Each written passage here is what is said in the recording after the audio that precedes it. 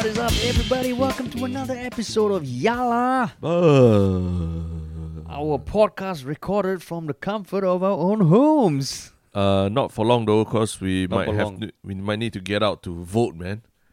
Yeah, a crazy that's thing. true, lah. Yeah. But that's still a long ways away, man. About a week and a half, lah. Right? Not that long. July 10th, what?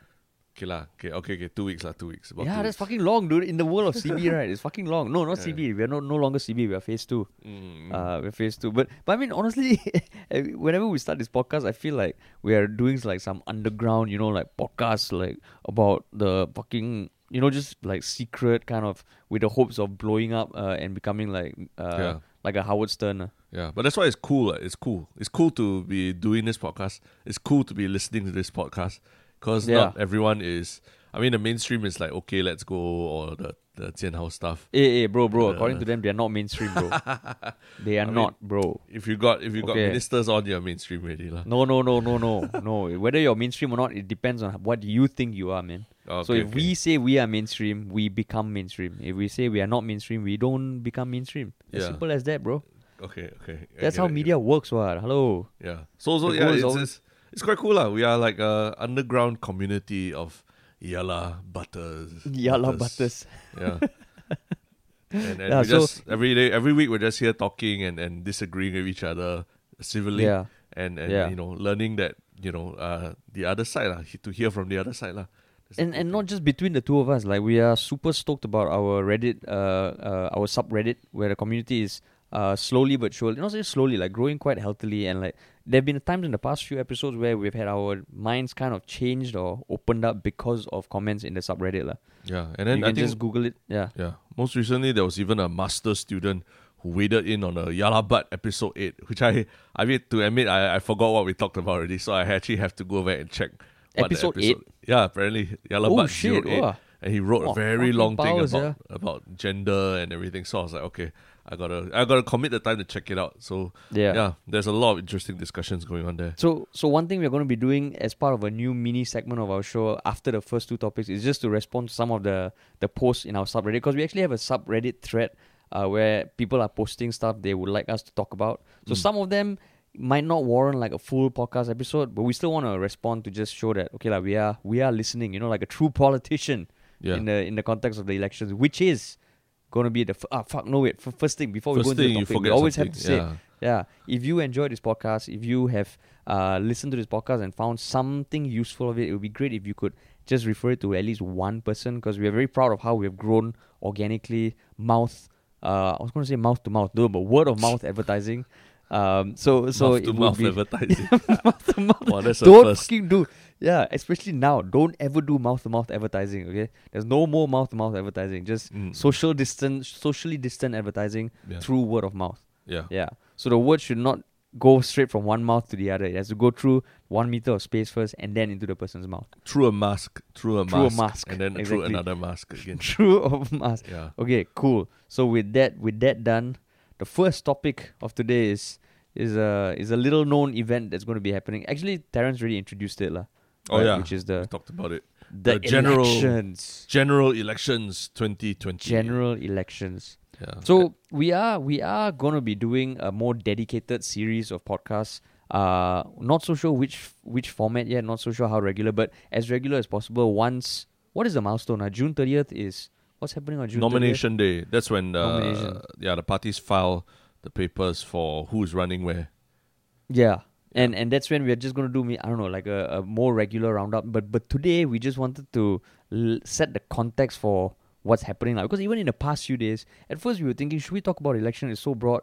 But maybe that's why we should talk about it. Because until maybe a few years ago, I was an apathetic guy who didn't really care much about politics. You were And now also, a pathetic guy? fuck you, lah. Apathetic. Oh, I thought you were saying... apathetic. Oh, I thought you were Correct. apathetic. Oh my god, You're Freudian apathetic slips, guy. yeah. My god, yeah. CB and Phase 2 has affected my self-worth, yeah. I'm an apathetic guy. I'm an apathetic guy. Yeah, Is that how you pronounce it? Better. I just telling you so that when you go outside and then you talk and all that, people don't end up jumping on that. Better to learn it here. Yeah. Especially if people don't know me well enough to correct me. It's like, if you have something on your cheek and Yeah. you don't know the person, they just let it sit. So Yeah, can you imagine if I exactly. go around saying, yeah, I'm an apathetic guy? I'm apathetic. I'm apathetic. Yeah. You are pathetic. So so the elections is something to kind of wrap your head around, and we are by no means political experts, but that's why we wanted to talk about it from our own layman's perspective, lah. Yeah, and we know that there'll be a lot of news in the next 2 weeks about everything, including what underwear every candidate is wearing. So to prep you for that, I think it's just good to have a high-level discussion about politics now, right? Like Singapore politics and why you might be interested. Yeah, with comedy. That's the most important thing because, I mean, I'm sure there are going to be fucking wordy essays about every which political strategy and what Lee Hsien Yang joining PSP means for the battle. But I mean, we're just gonna look at it through a comedic lens, but hopefully you can still take away something from it. Because honestly, Lee Hsien Lang. It's like the love child of Lee Hsien Loong and Lee Hsien Yang is Lee Hsien Lang. Hey, remember 3778? No such thing as man-to-man ratio. The nuclear family is the cornerstone of society. Yeah. The heterosexual nuclear family. There's something to vote on. Huh? Yeah. So, shit, what was I going to say? Fuck. I think part of doing the research for this podcast also introduced me to some stuff that I didn't know and I always get confused about. So where should we start? You go ahead, since you're already talking about what you are confused about. I mean, okay, so first of all, just some... I would like to think that most people are aware of the different parties more so now than ever with social media and all that. But just for me, before I could even talk about it, I just wanted to get a good grounding and just understand where we are at. For example, I didn't know that there's no other opposition party with seats in the parliament currently. Yeah, correct. Wait, other opposition party with what? Besides Workers' Party. Yeah, only Workers' Party. Yeah, correct. Oh shit! But before that, there was, right? No. Wasn't there? No. Cham Si Tong. Okay, yeah, correct. He was so I learned that. I was like, holy shit, I didn't fucking know that. And just so the one thing, okay, so there are 105 seats in parliament. And then there are 93 MPs, 3 non-constituent MPs, and 9 nominated MPs. Yeah, correct. And PAP has 83 seats, WP has 9, there are 9 non-MPs, and there are 5 vacant seats. So I didn't even know there can be vacant seats in parliament. Vacant seats? Yeah, apparently. I guess, but now all those numbers are also changing, right, in this current election? I don't know whether it's changing. I think that's where it is at this point. Because Parliament has dissolved as it is, correct. Right? And then they need to yeah. fill up all the other slots. Correct. Yeah. I know PAP actually has 82 seats. They used to have 83 seats. And the reason why they had that one seat is because Halima vacated her seat to become president. Correct. So yeah, all this stuff, I'm like, oh shit, I didn't even know, like, why the fuck are there vacant seats? I don't know why there are vacant seats. Because she was part of a GRC, which is a group representative committee. So when she vacated, that role was just left empty, I think. But I think there was also some pushback about whether or not there should be a by-election. And then there was, apparently the parliament decided no. Yeah. But when there was some shady business uncovered by a PAP MP, there was a by-election. Yeah. And then the PAP reclaimed that seat. Because that one was a single-member constituency, I think. Oh. So if you're part of a group and then you get pulled out for various reasons, they don't necessarily have to have a whole election for that group. I see. Okay. Yeah. So on that note, can you just explain the concept of GRC SMC? Oh yeah. So GRC is basically a group that comes together to ask for a vote of a much bigger constituency. So imagine a very huge area that is joined by a lot of different towns in Singapore, and all of them vote for a group of 5 people from a party. And these 5 people, they must consider. I don't know what the exact ratio is, but there must be minority representation in each of these groups of 5. And I think it's either Indian or Malay, like just one minority. Yeah, correct. Can you imagine? Like fucking we here always don't have the token Indian friend, don't have the token Malay friend, but the fucking GRC also has the token minority. Right? Yeah, but I guess that we can go the whole debate about the pros and cons of this kind of forced representation, but it always ensures that there's at least a minority voice in whatever GRC you're voting for, right? Yeah, ideally that person has a voice that they want to use, but I would give the benefit of the doubt that anyone running for elections, they need to be someone who is totally fine using their voice, for better or worse. Right? And I think the other thing to know about GRCs is that there's a lot of pushback on it from various people. So because sometimes you can put a very strong candidate in a GRC and everyone just votes mainly for that strong candidate, and then the other 4 people so-called coast into parliament with him. So if I were to ask you to give one example of that, who comes to mind? I mean, obviously, Taman is the number one example. And his In the light of protege, Tan Wu Ming. Tan Wu Ming, Yeah. So, but the interesting thing also is that how Singapore is divided into the GRCs and SMCs is decided by a committee. Yeah. And so that's where there's also been claims of like it's decided by the Electoral Boundaries Review Committee. Yeah. So it just felt. I don't know how it's done in other countries, but there's basically this committee that decides how to divide Singapore up. And even as recent as last year, there was a change, Yeah, yeah. Previously, there were 16 GRCs and 13 SMCs, and then the GRCs were reduced from 6 people to 5 people to make one more, and there was one more GRC in Sengkang created, and then there was one more SMC. So with all these changes, right, I think that's why it's so important to have opposition in parliament, because at least there's someone to question why these changes are being made. Yeah. I think one of the things is that we've come to accept this changing electoral boundaries almost as a fact of life, really.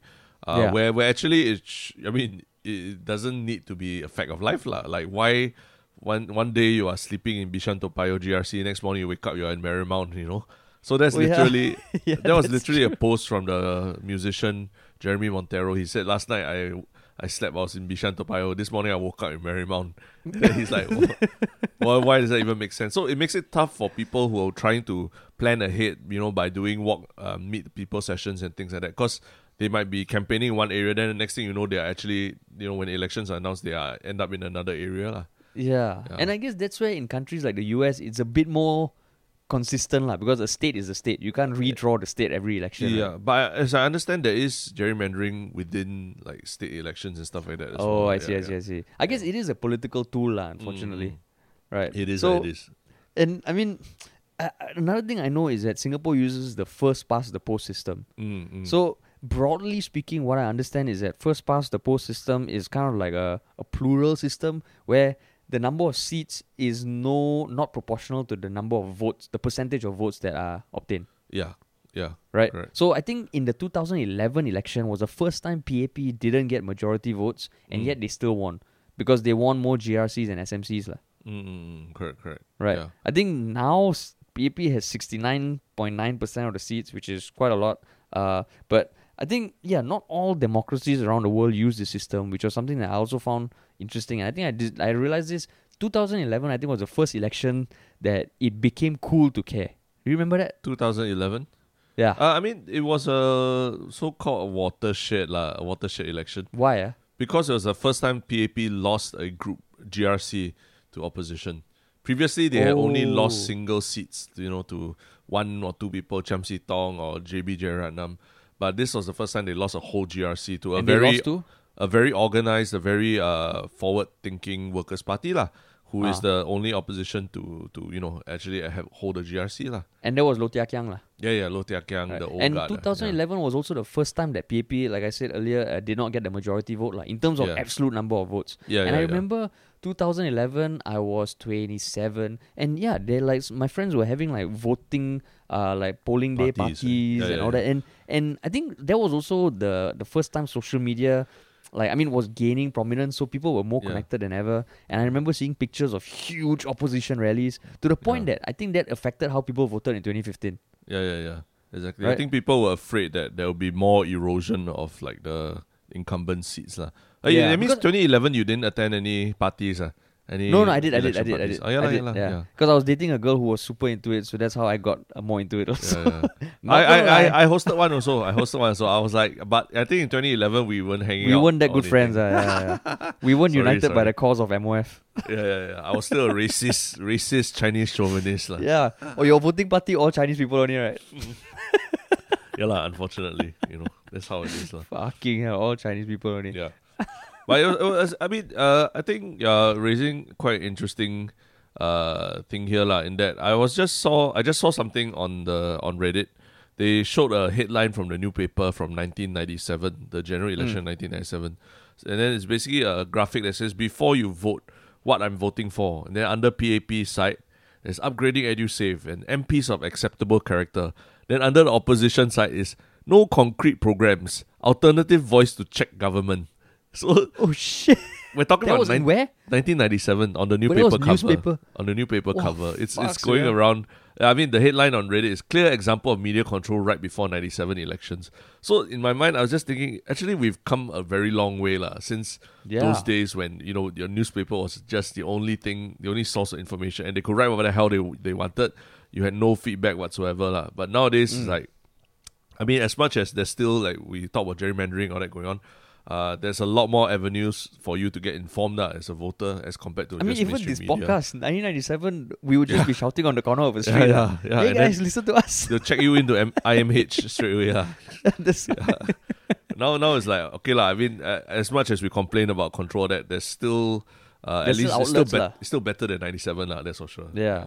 And I mean, even in 2011, we had our first kind of like celebrity politician, aside from the old guard, Nicole Seah, right? That was the first time she appeared, and people, I remember watching the video of her speech or something in 2011, and it was being shared like crazy. And that was the first time I was like, holy shit, like people actually care about politics. Since when do people care this much? Because I think like what you said, they could actually share something that might give them a chance to say something they couldn't say previously. Because before the social media, the only way you can do is by voting, and most people would never say who they voted for, right? So then there's this air of like, okay, don't fuck with the incumbent. Whereas with social media, even now, like, and if you're savvy with social media, like a few days ago, I think the Workers' Party uploaded their preview video that just showed their the people running for the election sitting down, and it was so fucking good, Yeah. I think it's important. It's important to talk about this because maybe there are people who listen to this podcast that might be younger than you and me, and they don't remember that last time when you see something on newspaper, like even a new paper or what, or you see on Straits Times, it's like that's when it's official. It's like, if you tell your mother this is news or what, you got to show her the article on the Straits Times, like printed article, then people will believe it, right? As real. Exactly. Whereas now it's like you can be a purveyor of your own news and you create your own website, your mothership.com or whatever, and it's like it's unbelievable that we're at this stage. So I mean, it's not just about the media itself that has been not say less controlled, but it's just that people have really taken the whole thing to their own hands, which is I think is a very good opportunity for young people. If you want to get interested in it, you have a lot of avenues to do it. Not like us back then, Yeah, which is why I was pathetic, You are pathetic. Because there were no avenues. There were no avenues. No, but if you think about it, right, if anyone doubts what Terence was saying, you look at your own parents or uncles or aunties, the reason why they keep forwarding all these headlines that make no fucking sense, right, is because I think in their world, as long as it appears on the headline or something that sounds legitimate, like, is real. Whereas the younger generation, you grow up just with almost like a inbuilt cynicism of the establishment and stuff like that. So yeah, it's true. Like right now, there are so many more avenues to find out about the election. There's so many more avenues to find out about politics. Last time, I fucking had to watch like 9 o'clock news or read the newspaper, which is like, yeah. Now you can find like 2-minute explainer videos, 3-minute explainer videos, really entertaining podcasts like this. Hint, hint. Yeah. So and then I don't know if you've been looking around at it, but why do you think people have been? I've seen some opposition talking about it as well. They're questioning the timing of this election. Why is everyone questioning the timing of this election? Okay, so I know this was highlighted not just by the layman or the people online. It was even highlighted by Tan Cheng Bok, who is from PSP. Yeah. And what I understand is that earlier this year, it was even being discussed that, okay, everyone knew that elections was going to happen at some point this year, because they had to hold it by April 2021. Right, so people already were kind of like, oh, okay, you can see even last year when Heng Swee Kiat and or as we refer to him, Sugar Daddy Heng, he and Chan Chun Sing were going up the ranks, and Tharman was kind of like taking a back seat. We were being primed for the next generation of leaders, so people could feel it. And I think there was talk in Parliament that with the pandemic, it might affect the election process. So then I think Teo Chee Han was the one who said that one possibility was that Parliament is dissolved, but there's an interim government, which means we dissolve, but we don't hold the elections until the pandemic plays itself out, and in the middle we have this interim government. So he said that would be a big risk to Singapore. Tan Cheng Bok said it would be an unconstitutional interim government is a much better option than exposing millions of Singaporeans to the risk of the disease. Of course, there's politics inbuilt in those statements, but that is one of the reasons because of the potential threat, especially because, we have taken quite conservative measures to safeguard the pandemic, and to push the elections. There's that notion, we don't want to be a Djokovic, right? A Djokovic. Yeah. But I mean, that's why I say that I think that just looking at it, what has happened the last few weeks, moving away from CB into phase 1 and phase 2, I think the government really chose the best time possible for themselves to have this election. You think about it, we came out of CB, and then the next thing you know, phase 1 actually wasn't that different. It's almost like they're holding us back, like dogs like that, holding us back, not letting us out of the cage for 2 weeks, right? And then for those 2 weeks, the only entertainment we had on TV was their own political broadcast talking about the future of Singapore, where they trotted out one minister after another. Then suddenly on 19 June, they're like, okay, everything's free, go and do whatever the hell you want, you're free and happy to do whatever. And then some of us, like me, I'm a bit cautious. I'm like, whoa, shit, I'm not ready to go all out. But then within, just probably a week or so of that, they suddenly say, oh, okay, elections are here. Then you realize, oh, fuck, I was expecting maybe there might be a rise in cases because of opening up Singapore so much. But I realized this rise in cases will not come in time for the general election, such that the spike will probably only be seen after the election actually happens. So at this point, they're just sort of maintaining the numbers and not moving it, not letting it fluctuate too much already. And then, so it just looks so good for them. And like during a crisis, everything, it always favors an incumbent, right? Like 9/11, George Bush, everything. So they just really timed it so perfectly, man. And even you look at it, there's no, you can't do any more rallies, you have to do fucking Zoom calls. And one of the biggest tools of the opposition parties in 2011 and 2015 were rallies. I remember there was one fucking Workers' Party rally that had 80,000 people, was it? Am I wrong? Yeah. Correct, no, right? Correct. It was a fucking huge, and you see that, and I think that's why the votes for the opposition party decreased in 2015, because I honestly think there were some Singaporeans who want more opposition representation but still want the PAP Not to too be in much. power. They saw that, they're like, oh fuck, I cannot vote for the opposition because they might actually win. So, and I mean, how do you remember when Trump he had his inauguration ceremony after he became president? Then there were all these debates about how many people in the audience, right? So that it was kind of like that, where we saw the PAP, nobody was at their rallies, and then all the photos were all close up. And then when you see the WP, they do the white shots, and then it's thousands of people. I remember that. That was quite funny. Yeah, it was fucking powerful, man. And you see the picture, you're like, oh shit. And it almost became like a concert, like young people were like, hey, you going to the rally. And then, like any big gathering of people, even something as propagandistic or whatever the fucking verb or noun for that is, as like something like NDP, right? When there's 50,000 people, it's a very powerful thing. So now the opposition is not going to be able to do that. It feels like, it's so brilliant the way that this has panned out, because you like what you said, I think keeping us in, right, where the moment we are let go, it's almost like a, like on social media, when you see a lot of likes, you get a dopamine hit, right? And then everything is like fucking instant gratification now. I think everyone was foaming at the mouth. You get influencers and domestic helpers arguing about bihun and all this shit. Exactly. People were at their limit. Then the moment they let out, it's like, oh my god, fucking everything is great. Yes. Exactly. I knew. I think that I saw some restaurant owner on Facebook who was like, oh, you dare to hold election and then don't let people dine at restaurants.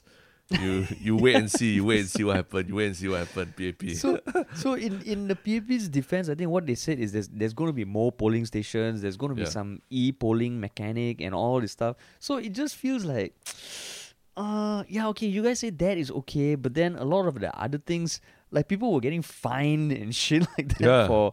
So then what happens to the social distancing ambassadors at the polling booths? I guess probably more jobs for them. They have to stand at more polling booths, 1,000 over polling booths this time.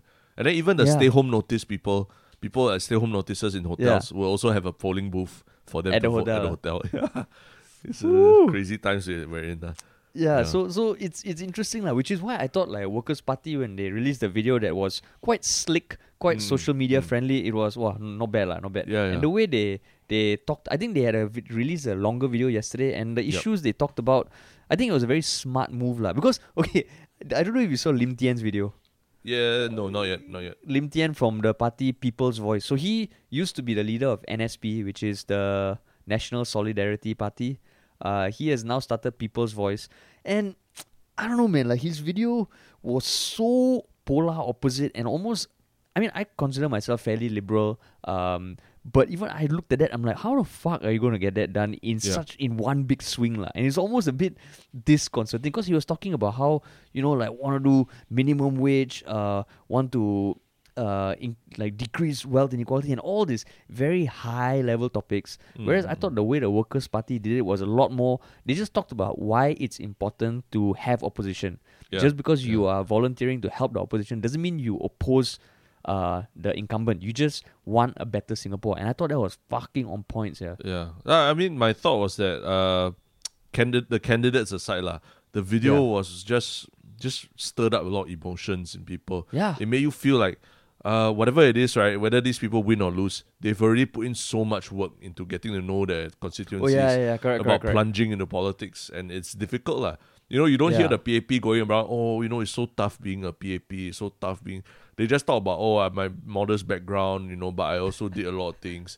But you don't hear all the stuff they've already done. Whereas the Workers' Party one was really about, we've already sacrificed so much, and this point is just like the coming out party. We've already been working behind the scenes for so long. This is the coming out party for us. Yeah, I mean, I watched it also, and the amount of grassroots work they do. I think the one thing is that if the PAP came out and said, people are like, hey, fuck you, you earn $1 million, then you shut up. Exactly, yeah. So that's why I thought, okay, Workers' Party quite savvy. But then overall, right, okay, so there are the big parties, which is Workers' Party and PAP, and then you get the new parties, which is PSP, which is Tan Cheng Bock, his party, which was recently has an inclusion of Lee Hsien Yang, Lee Hsien Loong's younger or older brother? Younger brother, right? Younger brother, Prime Minister. Yeah. Wait, I got to check. So don't know whether he's going to be standing for election, but he also addressed the nation, and I say in air quotes because it was a Facebook Live video like that. I also can say 5 p.m. I'm going to address the nation. Just put it Facebook Live. No, but it was. It's different because it's Lee Kuan Yew's son addressing the nation. True lah. The only other person who can say he's Lee Kuan Yew's son addressing the nation is the Prime Minister. That's true. It's still a big deal, That's true. So you're saying me putting like on my Facebook, I'm like, I'll be addressing the nation at 9 p.m. and sign off like HT. There's no impact there. There's no impact. Maybe only for Yalap, people who listen to Yalap, but then got impact. No, but the interesting thing was, I think the first video that kind of showed that he's being part of PSP was done at Tiong Bahru Food Market. And there's an iconic photo of Lee Kuan Yew at the same food market years ago, no? Yeah. So which was like, wow. That's why the rumors are out there that he is going to run in Tanjong Pagar, which is where Lee Kuan Yew used to stand, and which is where Mr. Kee Chew Chan Chun Sing is the lead here in Tanjong Pagar. So Chan Chun Sing hasn't. I don't think he's won himself a lot of fans in recent months. Yeah. So we'll wait and see if there's going to be a fight in Tanjong Pagar. So going back to that, okay, the big parties, PAP, Workers' Party, the new parties, there are PSP, which is People's Solidarity Party, there's People's Voice by Lim Tien, and Red Dot United. We spoke about that. The children's who if they don't win, they can pivot to a teaching academy for football or something. Exactly. And then the other parties that have no parliamentary presence, that have been around for a while, there's SDP, which is Chee Soon Juan's party. Yep. There's SPP, which is Singapore People's Party, which is the one that Chiam See Tong was from, but he stepped down last year. Yeah. And then the Singapore Democratic Alliance, Yep.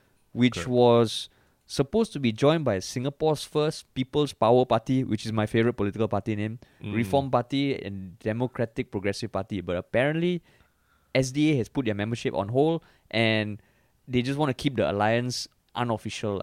So essentially, that's the overview of the parties. It's almost like the Premier League table. Actually, maybe there's a way we should kind of like do a daily update on like who's in the lead. Like in the US, they have the March Madness, the football, the basketball, correct.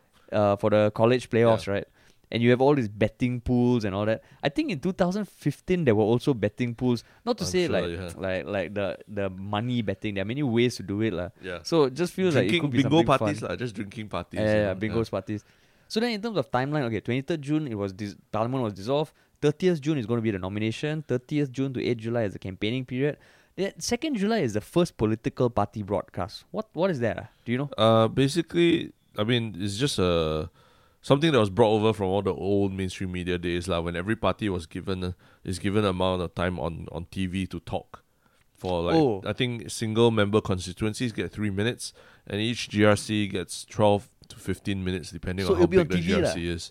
Sorry? It'll be on TV lah. Yeah, it'll be broadcast on the national TV, free-to-air TV. Hey, actually, that's cool. Quite cool. Maybe we should do a live stream or something together with that. Yeah. I mean, but it's just that you have to listen to them talk lah.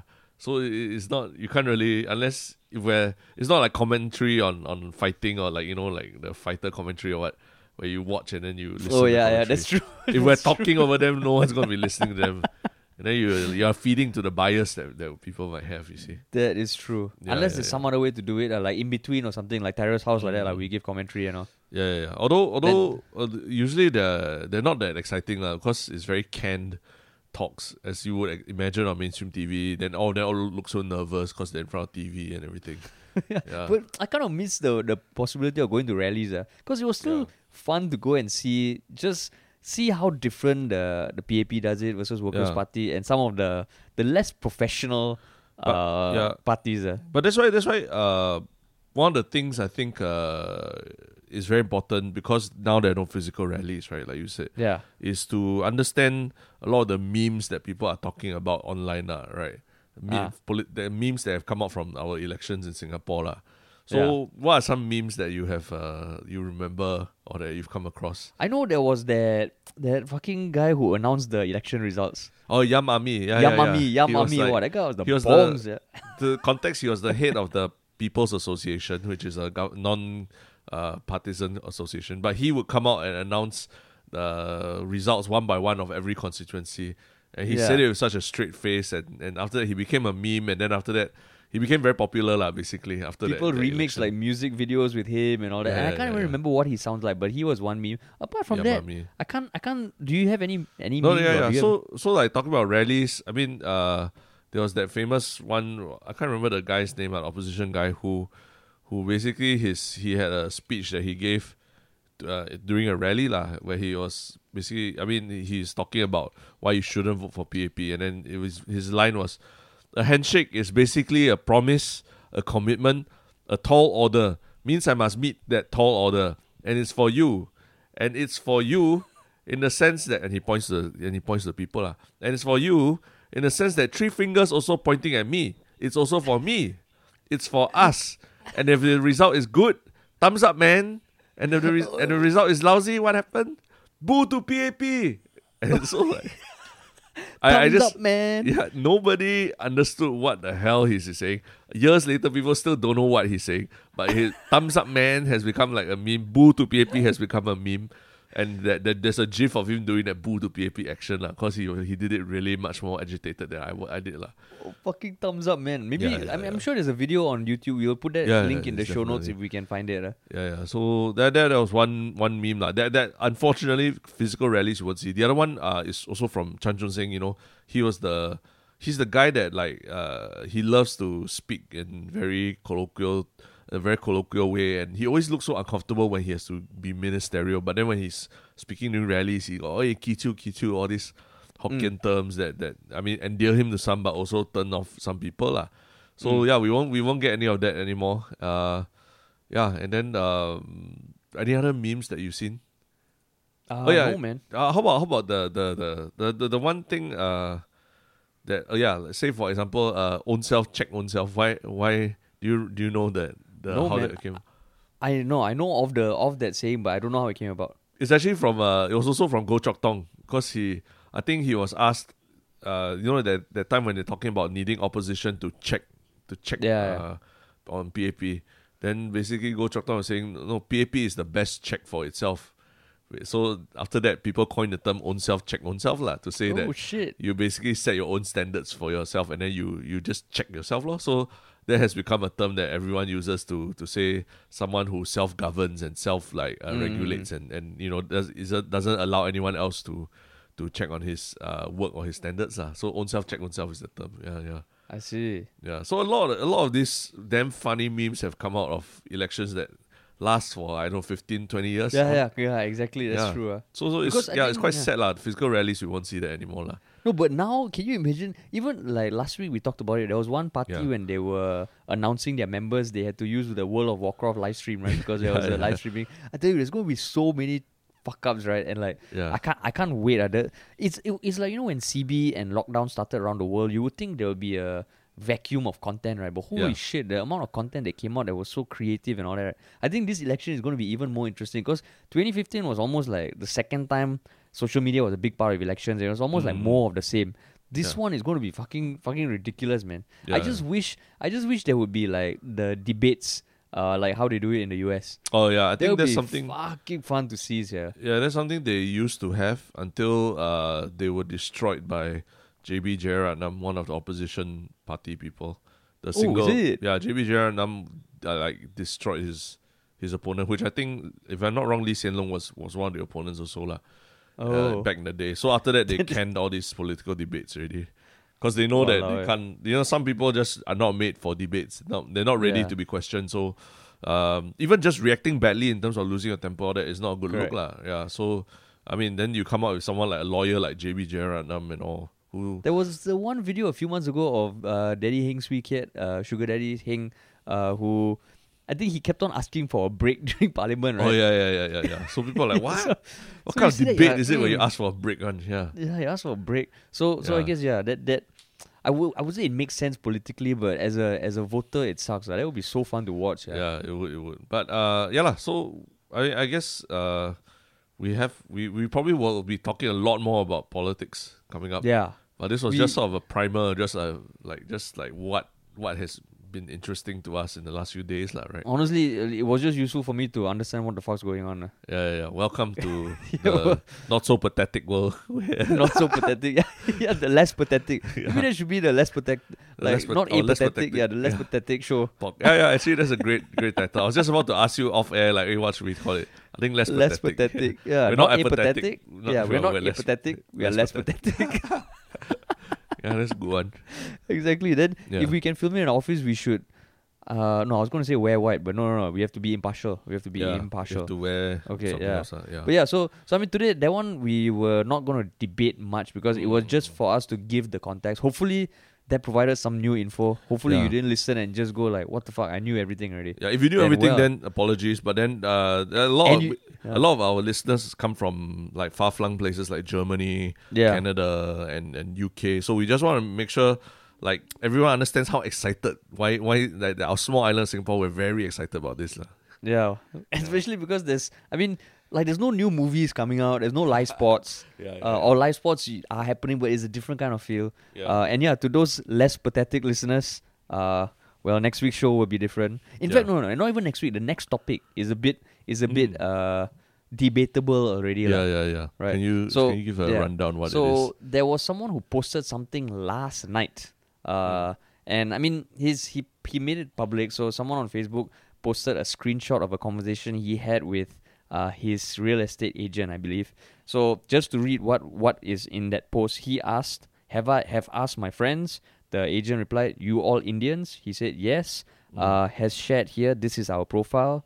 And he referred to a message above which said, we are 2 Singaporeans and 1 foreigner who are professionals working in marketing and finance in CBD, looking to rent from mid-July onwards on a 1-year lease. And then he asked, is it possible for viewing this weekend?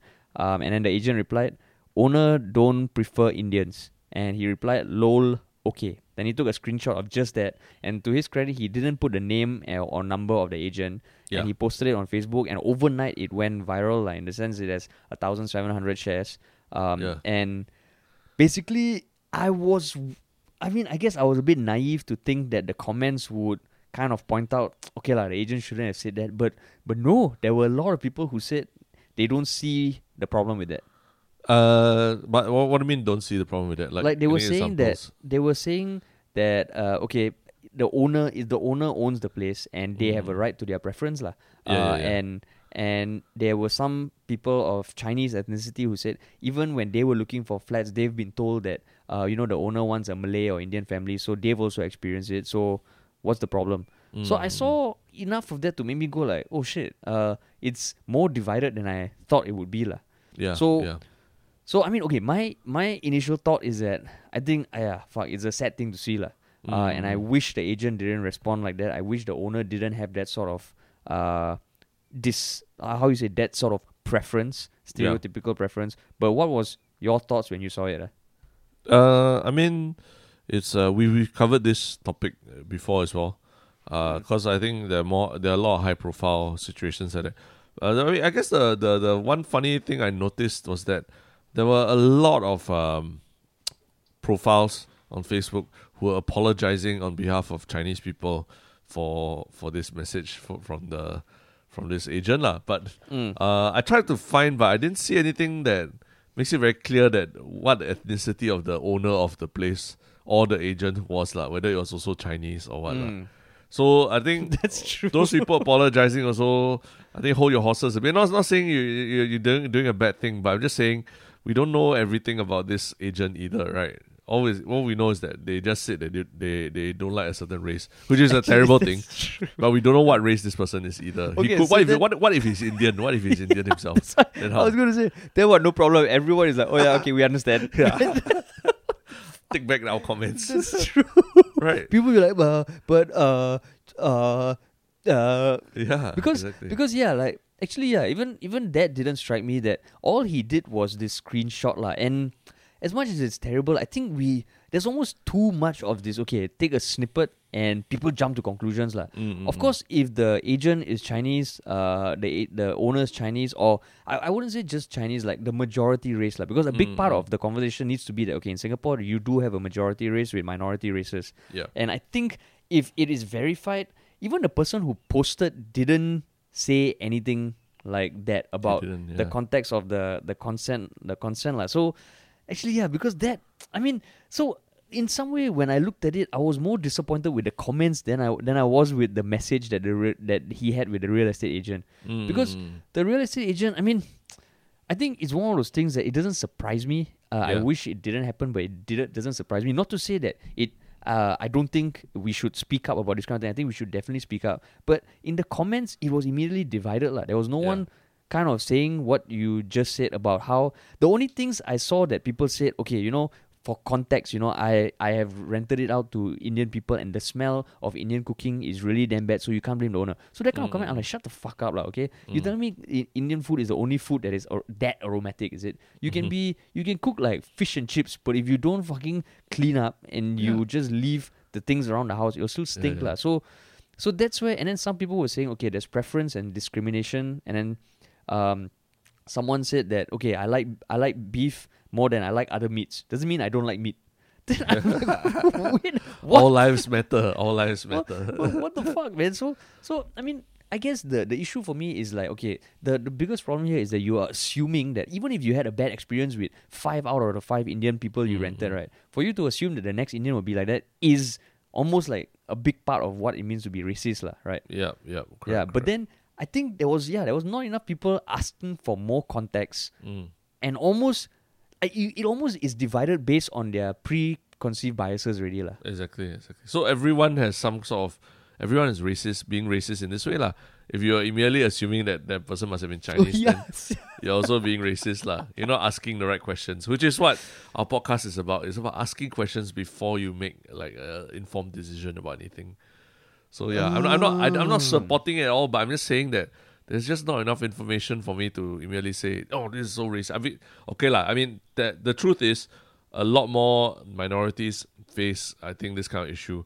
But there are also cases where I think in the comments you see some people saying, I'm Chinese, but I also got rejected for a place because they prefer non-Chinese lah. You know? Yeah. So it does happen. That argument also simplifies it, because I do think there's a difference about you being discriminated against if you are the majority race lah. Yeah. I think that dynamic. So there are comments here that annoy me because they are so fucking simplistic lah. Like the comment you mentioned. Then I'm reading another comment. I think those who are in the majority race here should sit down and shut the fuck up. Which to me is like, no, you shut the fuck up, because then it becomes all about you. That means what? If you have a good point, you can't say it because you are. You are the majority, right? Yeah, so that's why, I mean, I'm saying that it happens a lot more for Indians or Malay people in Singapore. But the important thing first is before you make a comment, try and find out more lah. And then if you can't find out more, don't immediately assume that it must be because it's Chinese or what lah, right? Yeah. Exactly. Yeah. Exactly. And then, you get, like what you said, there are Chinese people apologizing on behalf of other Chinese people. Yeah. You have got Indian people saying, yo, bro, suck it up. This is a minority thing. You got people calling the people who are voicing it out liberal leftards, liberal white BLM leftist retards or something like that. So, but that's where I feel anyone who, there's definitely, I think anyone who experiences something kind of like racist has every right to bring it up, But if you are bringing it up for the sake of stirring up discussion to help alleviate the situation, right, then I think you also need to fucking think about how you post, lah. Yeah, I think it reminds me of the Sarah Tiong, that thing. Yeah. We bring it up again, but it really, she said racist, and it probably was racist, probably. But again, there wasn't enough information or context to really make that kind of judgment about it, right? Yeah, and to me, it almost, like, it just feels like even this case, right, is like, wow, there's so much more context you could have given to remove any ambiguity that would help the conversation be more constructive. Because now, we don't even fucking know the context. Like what you said, I think it's super important to know the ethnicity of the people involved, lah. Because... I mean, I think there is a big difference of you being like discriminatory towards your own race versus another race, lah. Yeah, correct.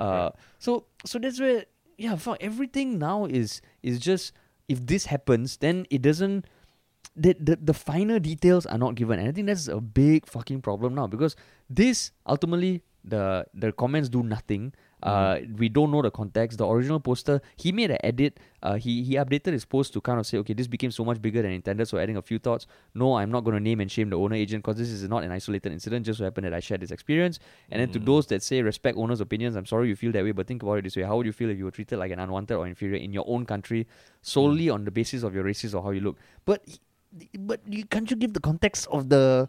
Yeah, it just feels like, wow, this post it doesn't do anything, lah. Yeah, I think if he wants to post this, there's also he also needs to give the full context to be responsible, lah. Because you don't want people, like, you don't want to be lighting a fire that after that you're like, this is much bigger than what. I mean, obviously he posted it because he wanted a reaction, right? So he got a reaction now, and I think he should give a bit more context, lah.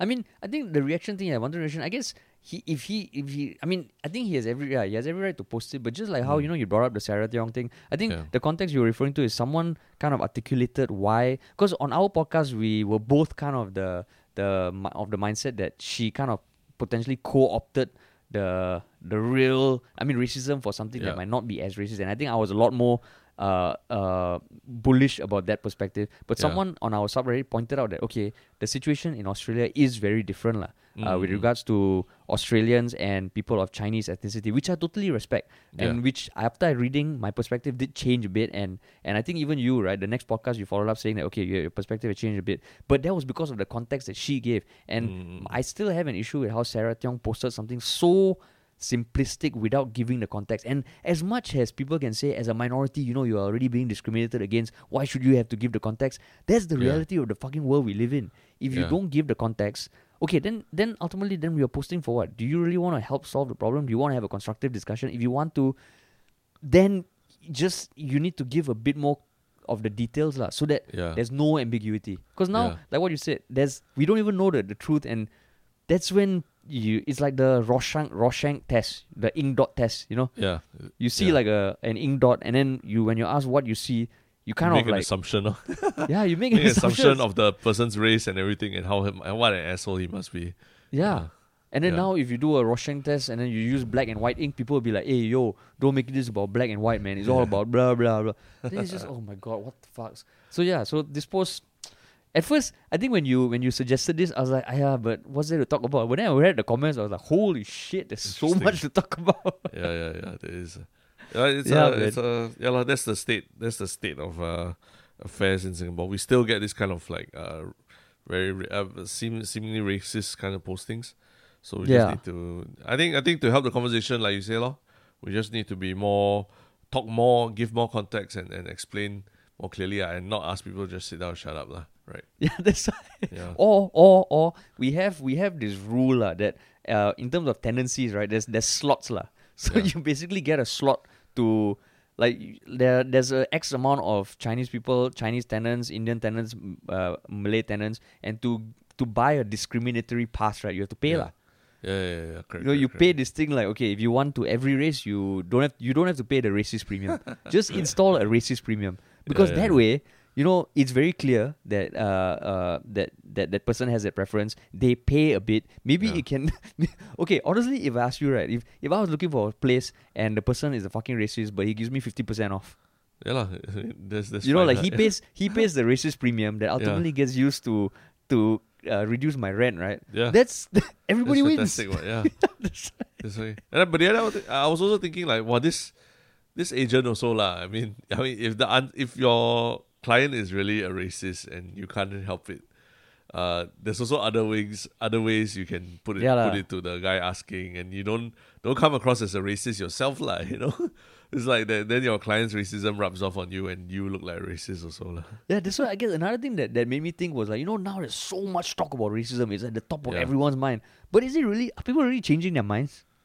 It feels like they're still digging in. Yeah. Wow.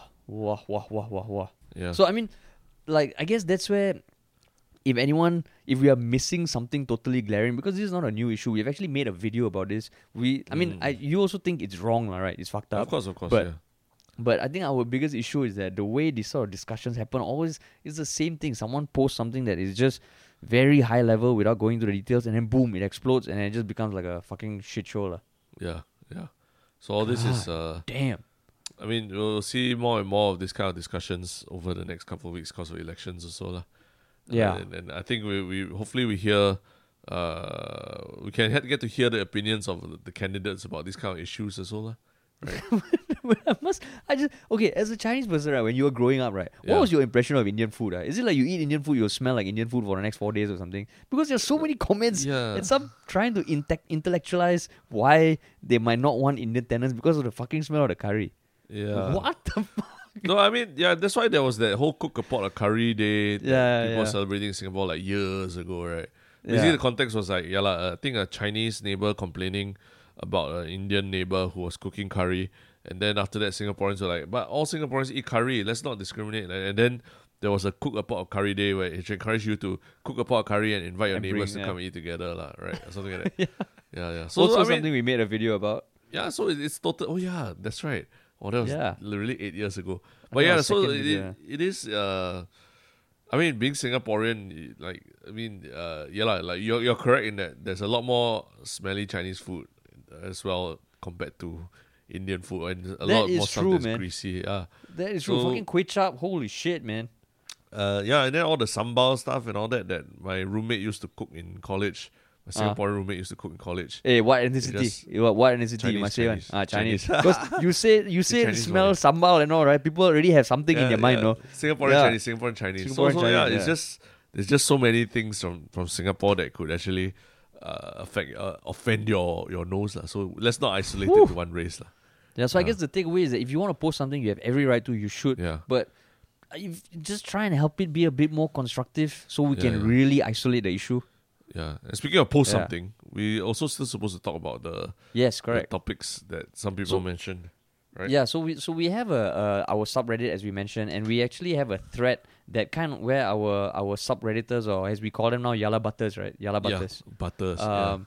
Post stuff that they would like us to talk about during a podcast. So I mean, there's a lot of interesting stuff there, and not every one of it kind of feels like it warrants a full topic, but in this new segment, which we haven't really named yet, we just want to kind of like address certain things. So I mean, we can answer your questions and kind of share our thoughts. So there were 4 things that were highlighted on that thread. Just in the past 7 days, there's so many from like weeks ago that we have either spoken about or addressed via comments. But we just thought, okay, so there was the first one. Someone asked whether we can talk about the influencer Glassdoor on IG. Have you heard of it? I think just briefly only, but no. So what I know is that I think 2 weeks ago or something, there's this new platform, or there was more attention given to this new platform, which is the Glassdoor equivalent of influencers. So Glassdoor, you know the website Glassdoor lah. Yep. It's a website where employees can give like reviews of their company. So potential job applicants can find out a bit more about the culture of your company that you can't really get from their website lah. Like they have ratings on the CEO, the culture, the work-life balance and all that. So someone started an influencer version and they were posting kind of like cryptic notes about different influencers, and a lot of the influencers, I think even Xia Shui was probably the most prominent of them, started slamming this lah. So I mean, I guess the reason is because it's all one-sided. Like the good thing about Glassdoor is that you have a company page that the company sets up. I think most of the time the company sets up or employees set up, and it's almost, there's a bit more, how you say, legitimacy lah. Whereas this one is almost, I think anyone can set up the profile of this influencer and talk shit about them lah. Yeah, it's just one-sided bitching right? Yeah, so I mean, for me it's like, the reason why we didn't talk about it was there were a lot of people talking about it, and we didn't feel there was much to debate about lah. Right. I mean, my thoughts on it is that fuck yeah, it's just I'm kind of indifferent, I guess. I think yeah, I don't know what to say about it. Indifferent. No, I mean, just not, if it's not anonymous, that will clear any doubts I have, lor. Like, exactly, but because it's anonymous, so I feel like it's not very fair lah. Yeah, because then we can set up an account and then just shit on every other influencer out there who are getting maybe gigs that we are not getting. And so it's hiding behind the veil of anonymity sucks lah. So I think now it's anonymous, is it? It's still anonymous, yeah. Oh, okay. It's always been anonymous, yeah. Yeah. Okay, so this idea of Glassdoor lah is mostly anonymous from the employee side. Also, it's anonymous, yeah. Yeah, correct. And then there was another comment about our thoughts on what we feel when we see people hanging the flag upside down outside their house, like the Singapore flag upside down, whether intentionally or unintentionally. Because I only found out before this podcast when Terrence updated me that it was during the circuit breaker when the government changed the rules of when we can hang the national flag outside. Because previously it was only around National Day, right? Yep, correct. But because of all the, shine a light from your windows to celebrate Singapore, SG United, all that. So they allow people to hang flags. So I guess the poster just said that sometimes they feel conflicted when on the way home they see the flag upside down. Like, should they report them to Storm? Should they step in and say something? But what do you think?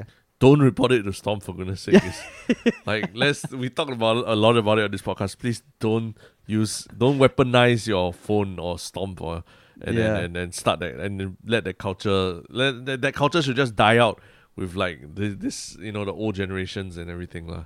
Right? Yeah, I mean, I honestly, again, if I saw, I think in life you kind of have to pick your battles. And to me, someone hanging a flag upside down, it doesn't register as a big issue for me. Like, if you want, you can get off your train and find some way to address it to them. But yeah, to me, it's like I think focusing on bigger problems is what I try to channel my effort and energy on. Yeah. And they probably, my guess is that there are people whose jobs are to go and identify these flags and then maybe go and report them or go to the house and tell them or what also lah. Oh really? Right? You think so? Because it is against the law to hang it in that way. But obviously, some people don't do it out because they are being assholes or what lah. It's just accidental lah, right? It's against the law because it's like disrespecting the flag lah, right? Yeah, exactly. Yeah.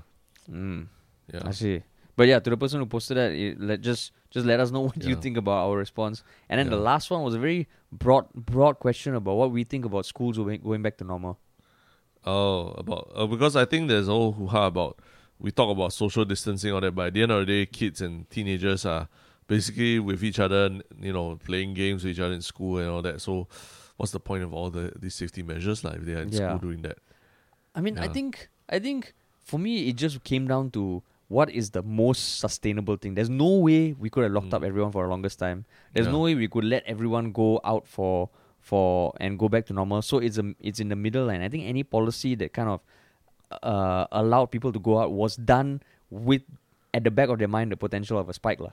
So I think it was something that it doesn't make rational sense. No, but it makes practical sense. Yeah, but actually it did make sense when I heard the official explanations why from the I think the MOE, the Education Minister Ong Ye Kung. He's saying basically like kids, at least if they are in school together, right? You can they're all sorted into their classes and their batches and everything.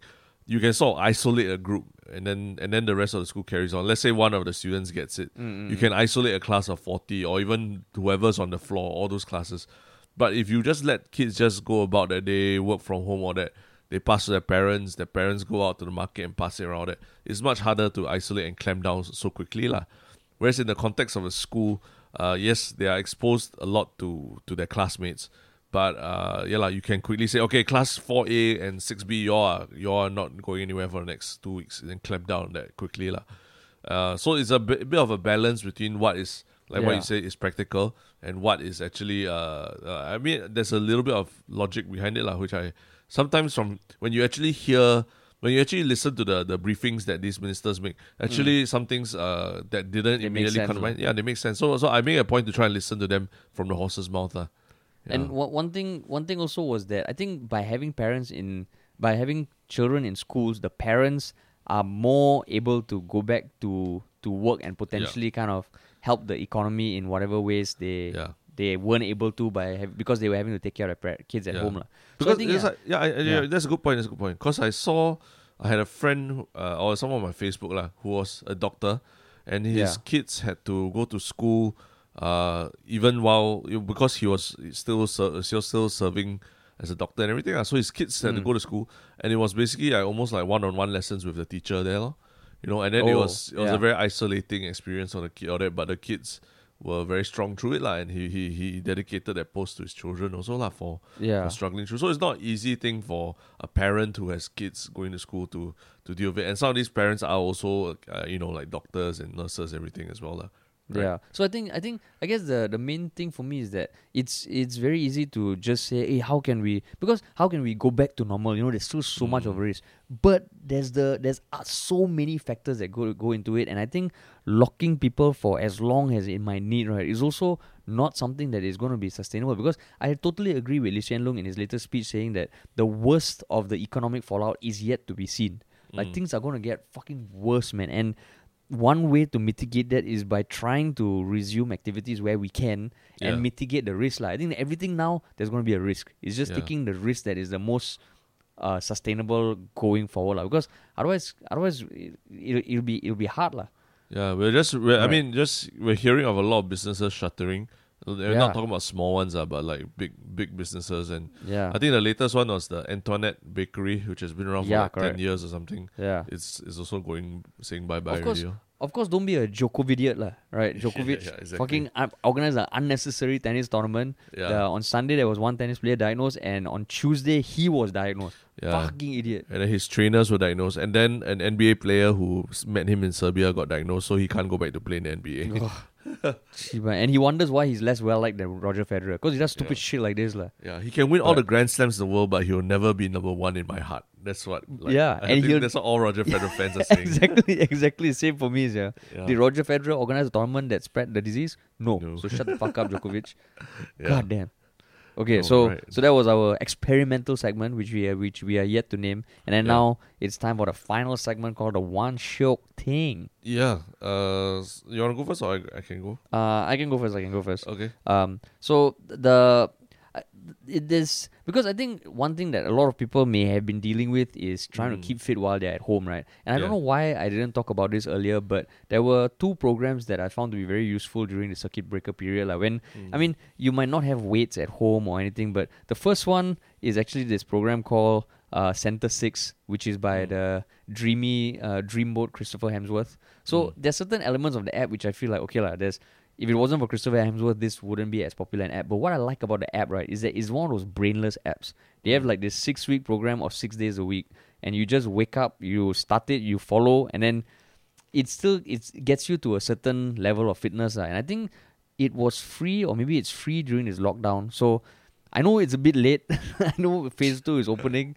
I should have said this a lot sooner, but to people who have gotten used to exercising at home and you want to change your program, I would recommend that. The second thing is, if you have a kettlebell or a weight, right, the best program I've tried in recent times is the fat loss training system by Hybrid Athlete. You can just go to hybridathlete.com, and it's a 6-week program by involving a kettlebell. And I will willingly admit that Center 6 workouts, I hated doing it because it was like HIIT, and I fucking hate doing HIIT. But it makes you feel, it does a bit of cardio, a bit of strength. Whereas kettlebell, it's actually fun, and with a kettlebell, it's somewhat technical. So figuring out how to hold a kettlebell and all is quite good, like. And I actually look forward to these workouts, lah. I hope, Yeah. But I don't know whether I know kettlebells were sold out for quite a while. Decathlon and all that, right? I think as of a few weeks ago, I think I bought my second kettlebell like about a month and a half ago. The good thing about double fisting right now with kettlebells. yeah, because I started with an 8 kg and then now I got a 12 kg. So you do one, it's still one at a time, still one at a time. Yeah. Because kettlebell, if you don't know, it looks like a grape with a handle on top. So because of its shape, it's different, very different from a dumbbell. So it's almost kind of like a toy like that, which is fun. But the good thing about places like Decathlon is that they restock quite fast. And if you enter your email, you can get an alert for fitness stuff. Yes. So that's useful. And so, then this wasn't sponsored, right? It's just sponsored. You loved it so much. Not sponsored, yeah. And it's very delayed, of course. Yes, I know, because I started doing this like at the start of Circuit Breaker, I think. Yeah. But going forward, if you don't want to waste money on a gym membership or anything, I highly recommend checking these out, lah. Yeah. Cool. I mean, I'm still been working, like exercising from home, lah. Using the same fitness. The boxing thing. YouTube. Yeah, the boxing thing. It's been quite fun. I enjoyed it. And in fact, I think I'll just continue doing it at home, because it's even not at home, but even going out to a park or something, I would still do the same thing, because it's actually quite fun. Yeah. That's good. Okay, so my one shock thing is actually because today we also just found out, this is related to politics. Today we also found out that 2 of the old guard are retiring from politics. One is our former Prime Minister, Mr. Goh Chok Tong, who is retiring and will not be running in the Marine Parade this election. And second one is Low Tia Kiang, also has announced he will not be running in this election for Workers' Party. Confirmed already. Confirmed already, yeah. So basically, I don't know whether they're fully retiring from politics, but basically they're not running, lah. So they're going to go behind the scenes, lah.